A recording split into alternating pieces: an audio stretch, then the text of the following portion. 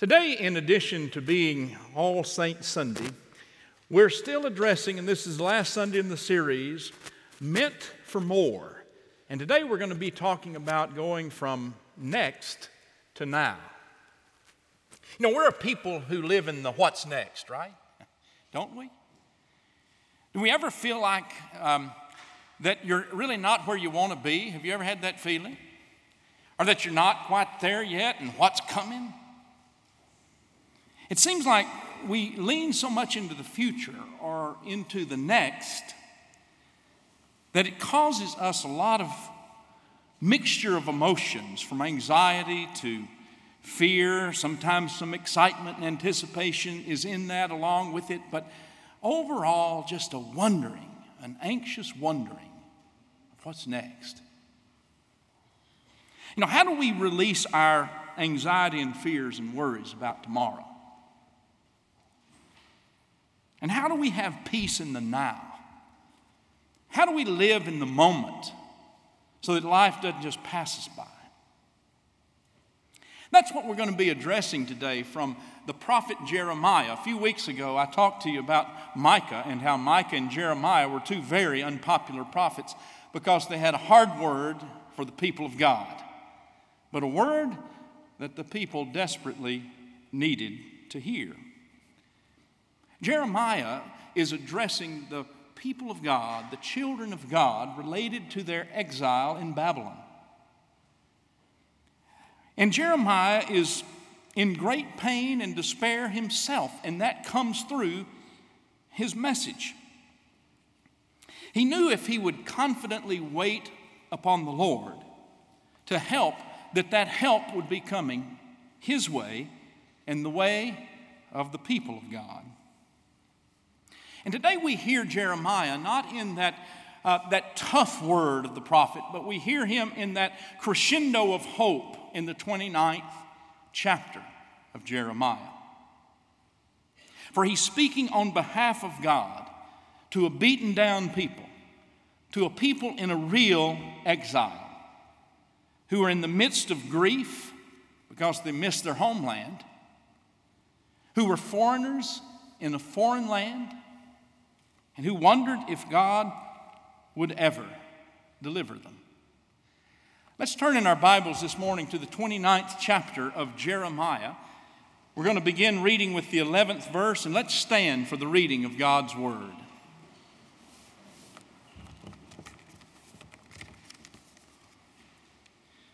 For surely I know the plans I have for you, says the Lord. Plans for your welfare and not for harm, to give you a future with hope. Then when you call upon me and come and pray to me, I will hear you. When you search for me, you will find me. And if you seek me with all of your heart, there I will be. I will let you find me, says the Lord. I will restore your fortunes and gather you from all the nations and all the places where I've driven you, says the Lord. And I will bring you back to the place from which I sent you into exile. This is the word of God for the people of God. Thanks be to God. You may be seated.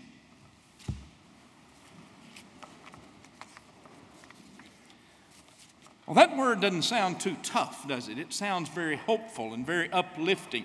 And the people of God in exile were needing to hear a word about the next. What's next?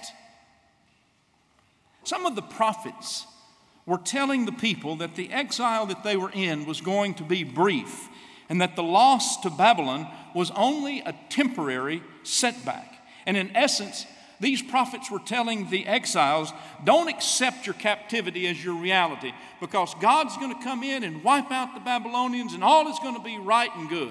Don't accept this as your reality. Jeremiah, on the other hand, he understood the Babylonian victory to be lengthy, and also the exile to be a long, long, long time. And it was not something that was going to end soon, but something that was going to last. And with that in mind, in the earlier verses, what Jeremiah says to God's people is this: so now you build houses, you plant your gardens, you marry and have children, and you seek the welfare of the community in which you live. For you're going to be here for a long, long, long time. Jeremiah said that we have to deal with our reality now in order to have a next that is beyond our imagining. Jeremiah's words are good advice, really, not only to the children of Israel of old, but they're good words for us to hear today, especially in the midst of heartache. Or what I might want to define this morning as a particular exile. We know that exile means to take one from a homeland into another land, a place where you don't want to be, to take you from that which is satisfying and familiar and move you to that which is depressing and is unfamiliar. But we deal with particular kinds of exiles in life.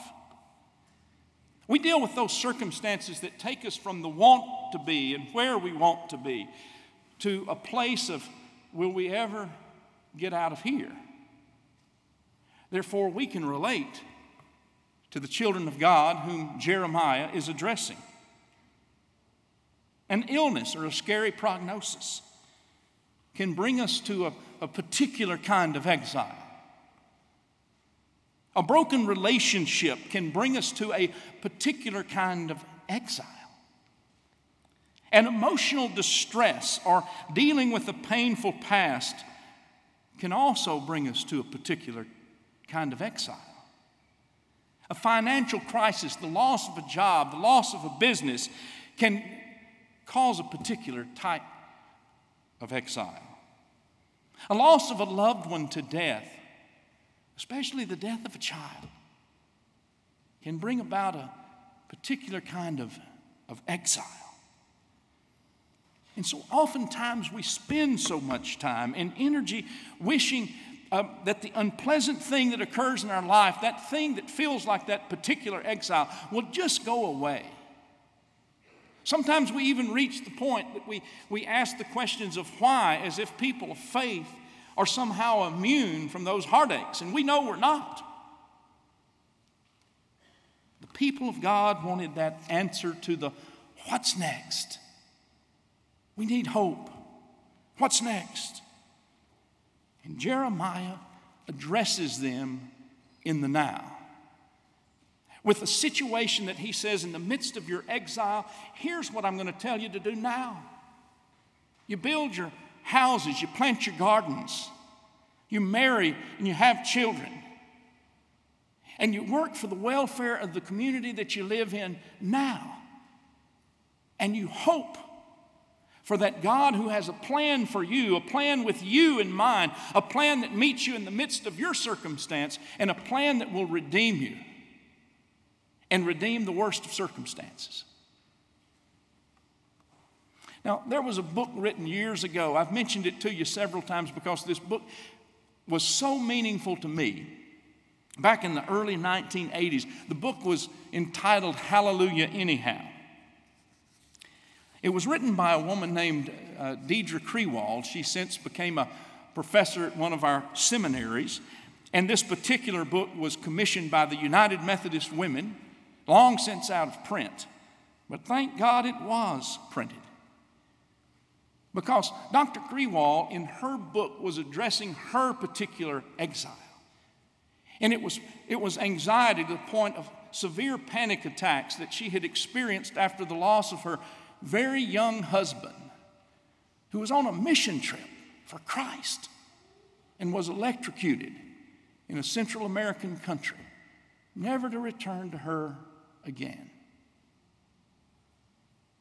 And her dealing with the what next, it caused her this anxiety and these panic attacks that were absolutely paralyzing. And yet what Hallelujah Anyhow is about a prescription that she was given, that she worked in her life. A prescription that I read at a time when I really needed it, when I was 26 years old, and when we had a little baby, and I was diagnosed with a terminal illness. What she said in this book is that we need to deal with the now. We need to name the source of our pain. We need to enter the pain without glorying or wallowing in it. We need to let the pain go eventually. And we need to witness to the power. Thursday night, Tammy and I were blessed with many of you to be at our 12th Step Ministry Banquet. What a great event. Celebrating 25 years of 12th Step Ministry in a church that's nearly 75 years old, that has a nearly 75-year-old tradition of working with those who are dealing with the exile of addiction. You know, we heard testimonies from speakers who were in recovery, and they were talking about their exile of addiction in a way that they were all saying, to some degree, the prescription that Deidre Krewall presented. Each of them, in their own way, their own unique way, in dealing with their particular exiles, they talked about naming the source of their pain, whether it was drugs or alcohol or unhealthy sexual addiction. They told of how they entered that pain by going into a 12th step group that literally led them to a place of recovery. And each and every one of them talked about how they were able to let that addiction go. And they were standing before a room full of people in quite a courageous and bold way to witness to the higher power, as the 12th steppers say. And what a powerful time it was. The featured speaker was a pastor named John Featherston, who has written a book entitled Never Alone Again. And he also pastors a church called Serenity Church. But when he was in his 30s, he had one of the largest Church of Christ pulpits in the entire country over in Fort Worth. He was preaching to thousands of people. And back in the 1980s, his sermons were printed and copied and sent out the old-fashioned way to well over 1,000 people every week. What an appointment he was in. Or as the Church of Christ would say, a call. But he said, what my people didn't realize is this pastor in his 30s, this all-star, was so addicted to drugs and alcohol that he was cratering right before their eyes. He didn't know what was next. And what was next looked awfully scary to him. He said he started on his quest to find that 12th step group that was good for him. And he said he knew it wouldn't work in Fort Worth because he might be recognized. So he came over to Deep Ellum, he said, in the day when Deep Ellum was really Deep Ellum. And he found a group, a hodgepodge of people. And he walked into that 12th step group for the first time. And he stood before us to say, it was that first step, that naming the source of my pain, that led to a recovery that saved my life. You know, I looked up the Serenity Church and listened to the description of his church that's much smaller than the one he used to serve, but is starting to spring up in locations all around. Serenity Church is a place where broken and hurting people find healing. If you're suffering from hurts beyond your control, if life has become unimaginable and you do not know your next move, Serenity Church is waiting for you. Serenity Church is about dealing with recovery now. You know, the most important step that any of us in exile can take to recovery is a particular kind of acceptance that comes from naming the source of our pain and working a plan now. We can't go a step further until we accept the heartache and the pain that happens in our lives, that many of us who are here today are experiencing even now. And we hear the word of Jeremiah that we need to build the houses, plant the gardens, marry and have children, figuratively speaking, and build the community, the welfare of the community where we are. You know, what we have to understand is that no matter what happens, life goes on. And I don't mean to suggest that acceptance is easy or naming the source of our pain is easy. It's difficult. But I want to remind us that the hope that Jeremiah speaks about is a hope in the now, that is a hope that a God who has a plan for us is a God who will redeem even the worst of circumstances. You know, as long as I can remember in my parents' home, whether it was in the home I grew up in or the home they built out on the farm, in the kitchen, always in the kitchen where life really began, there was a framed picture of a scripture from Philippians 4, the 6th verse. In Living Bible translation, don't worry about anything. Instead, pray about everything. Tell God your needs, and don't forget to thank Him for His answers. That verse has been with me for so long, it's no wonder that I count that as kind of my life verse. But of course, a few weeks ago in August, when their home was destroyed, up in flames went that verse as well. You know, it sounds like such a little thing, but one of those little sentimental things that you wonder if you can ever replace. I've got good news this morning. The Zimbabwean Fellowship gave my parents a framed scripture text, a new one from Jeremiah, the 29th chapter, the 11th verse. For I know the plans I have for you, says the Lord. Plans to give you hope and a future. My parents are in their 80s. And that framed scripture text is so special to them, but the most special aspect was that all of the Zimbabweans, they wrote either a scripture text in addition to that or a blessing that they wanted to share with my parents and signed it. Virginia said, "May the Lord bless you and keep you. God never quits." Edith said, "Be strong and courageous. Do not be discouraged. God will be with you."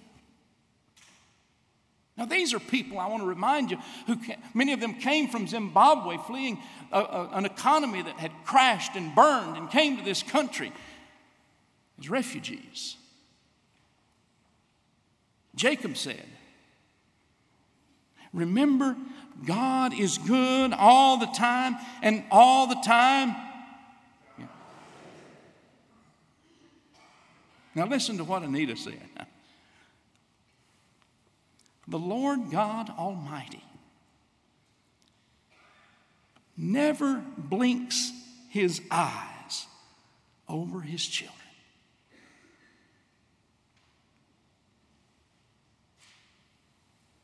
You know, perhaps you're thinking this morning, well, what about me? What about God's plan for me? You know, in this verse, 2 times, there's the mention of plan. Some translations have the plan mentioned 3 times. But God is giving us a plan. Now, I don't think that we see God's plan for us in the specifics, as if every aspect of life is planned by God, and as if we might get off track. You know, we constantly question and even have anxiety about, are we really following the plan? think God's plan for us is beyond our imagining. But it's about us having abundant life and living. It's about our own unique and particular exiles that God knows about even better than we know ourselves, and can enter that heartache with us and can transform it and make it a next like we've never imagined. For you see, the plan that God has for you in your unique situation eventually results. It's God's plan. You have a choice in this, but God plans for you to have abundant life. For your redemption from whatever the heartache might be. And your freedom from your exile.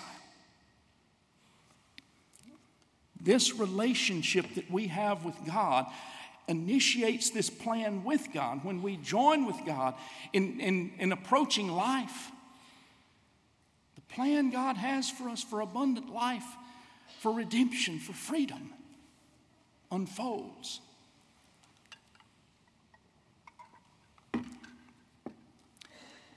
A saint that's not mentioned this morning in the bulletin is a man named Charlie Garner, who many of us who knew him, all of us who knew him, loved him. And Wednesday, his son Dan called me and told me Charlie was probably close to the end. So I made my way over to the forum, and Ann was there, Charlie's wife, and Dan was there, and we had a prayer. Now, it wasn't like prayers I'd had with him at 90-plus birthday parties. For those prayers were always, joy-filled and, wishing another year of wonderful life and living. And that's the only way Charlie lived, was wonderful. I've come to find out that if you live long enough, you learn about this thing. And Charlie used to laugh, maybe boast a little bit. I think I've got 100,000 miles on this thing. And as you can tell, if you can see, he was a proud Aggie. He has a license plate on this walker that says TAMC 44. All Aggies say, yeah, whoop. You have to have something to whoop about these days. And it says, I bleed maroon. Go Aggies. Aggie Dad. The big thumbs up.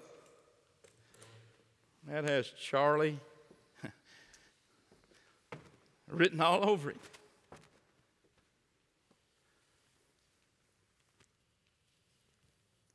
My prayer that I offered at his bedside, because he was really unconscious, was a prayer really for me and maybe those who were listening with me. It was just a prayer reiterating what we knew had already happened. God's everlasting arms had already embraced Charlie just like he, by faith, knew they would.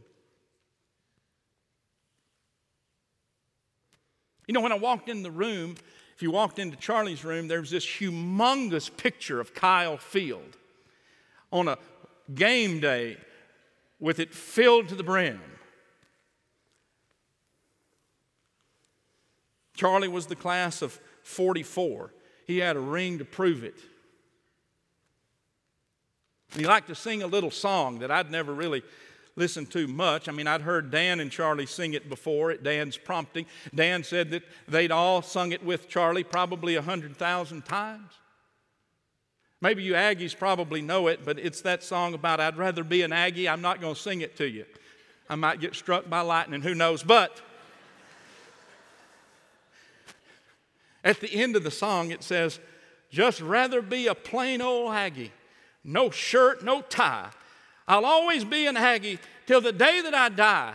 And then Charlie would add his little part. It was a thumbs up and saying, I'm never going to die. 94 years old, full of life and vigor. Old Charlie knew he was going to die, of course. But that thumbs up was pointing to a next that was unimaginable, that came through a man who lived in the now every day of his life. He knew what God's hope was for him. And he had a thumbs up kind of lifestyle. You see, Charlie was part of the greatest generation. You know that generation. Some of you know it well. His undergraduate pursuits were interrupted by World War II, and he served in the Air Force, and then he served a second tour during the Korean conflict. I was even told that he was in the Aggie Band, and even before that, when he was a child, in the Boy Scouts, and his dad died on the bugle. Charlie played taps at the funeral.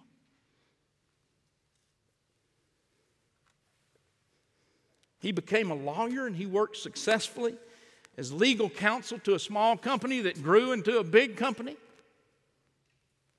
And when he was 64 years old, he decided to retool his life. And he became a patent lawyer. For the rest of his professional life, he worked with entrepreneurs on their dreams. And nearing his 90th birthday, he fell and he broke his leg, and he had to go through surgery and then some very painful therapy. And nearing the end of his rehab, he fell again and broke his leg again. He had to repeat the process, and it was painful. But Charlie, true to form, living in the now, he would tell his therapist, "Did you read the Dallas Morning News today? The headline said, 'No therapy.'" Of course, they never bought it. But it was at that time that his beloved wife and he decided to sell their home and to move to the Forum. They needed to deal with the reality, that kind of acceptance that Jeremiah calls us to work out in a plan. He embraced that, "I will let you find me," says the Lord, "and I will restore your fortune," says the Lord. "And I will bring back to the place from which I sent you," says the Lord. See, Charlie knew that at the Forum, when he was putting 100,000 miles on his walker, that God was still calling him to share the kindness and the goodness and the joy in his heart with everyone whom he met. And because of that, there was a steady stream, not just the preacher going into his room to pray, but every administrator, every staff person. In they went, one at a time, praying for Charlie, because he lived each moment in the now.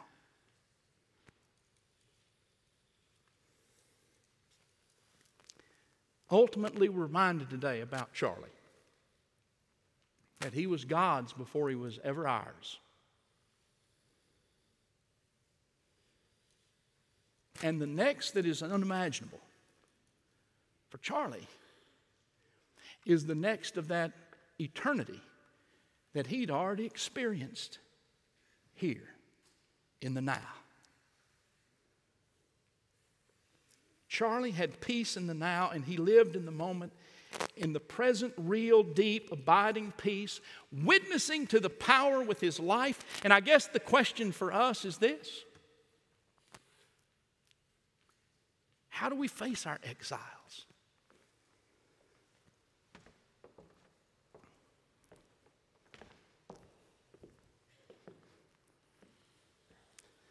I don't know about you,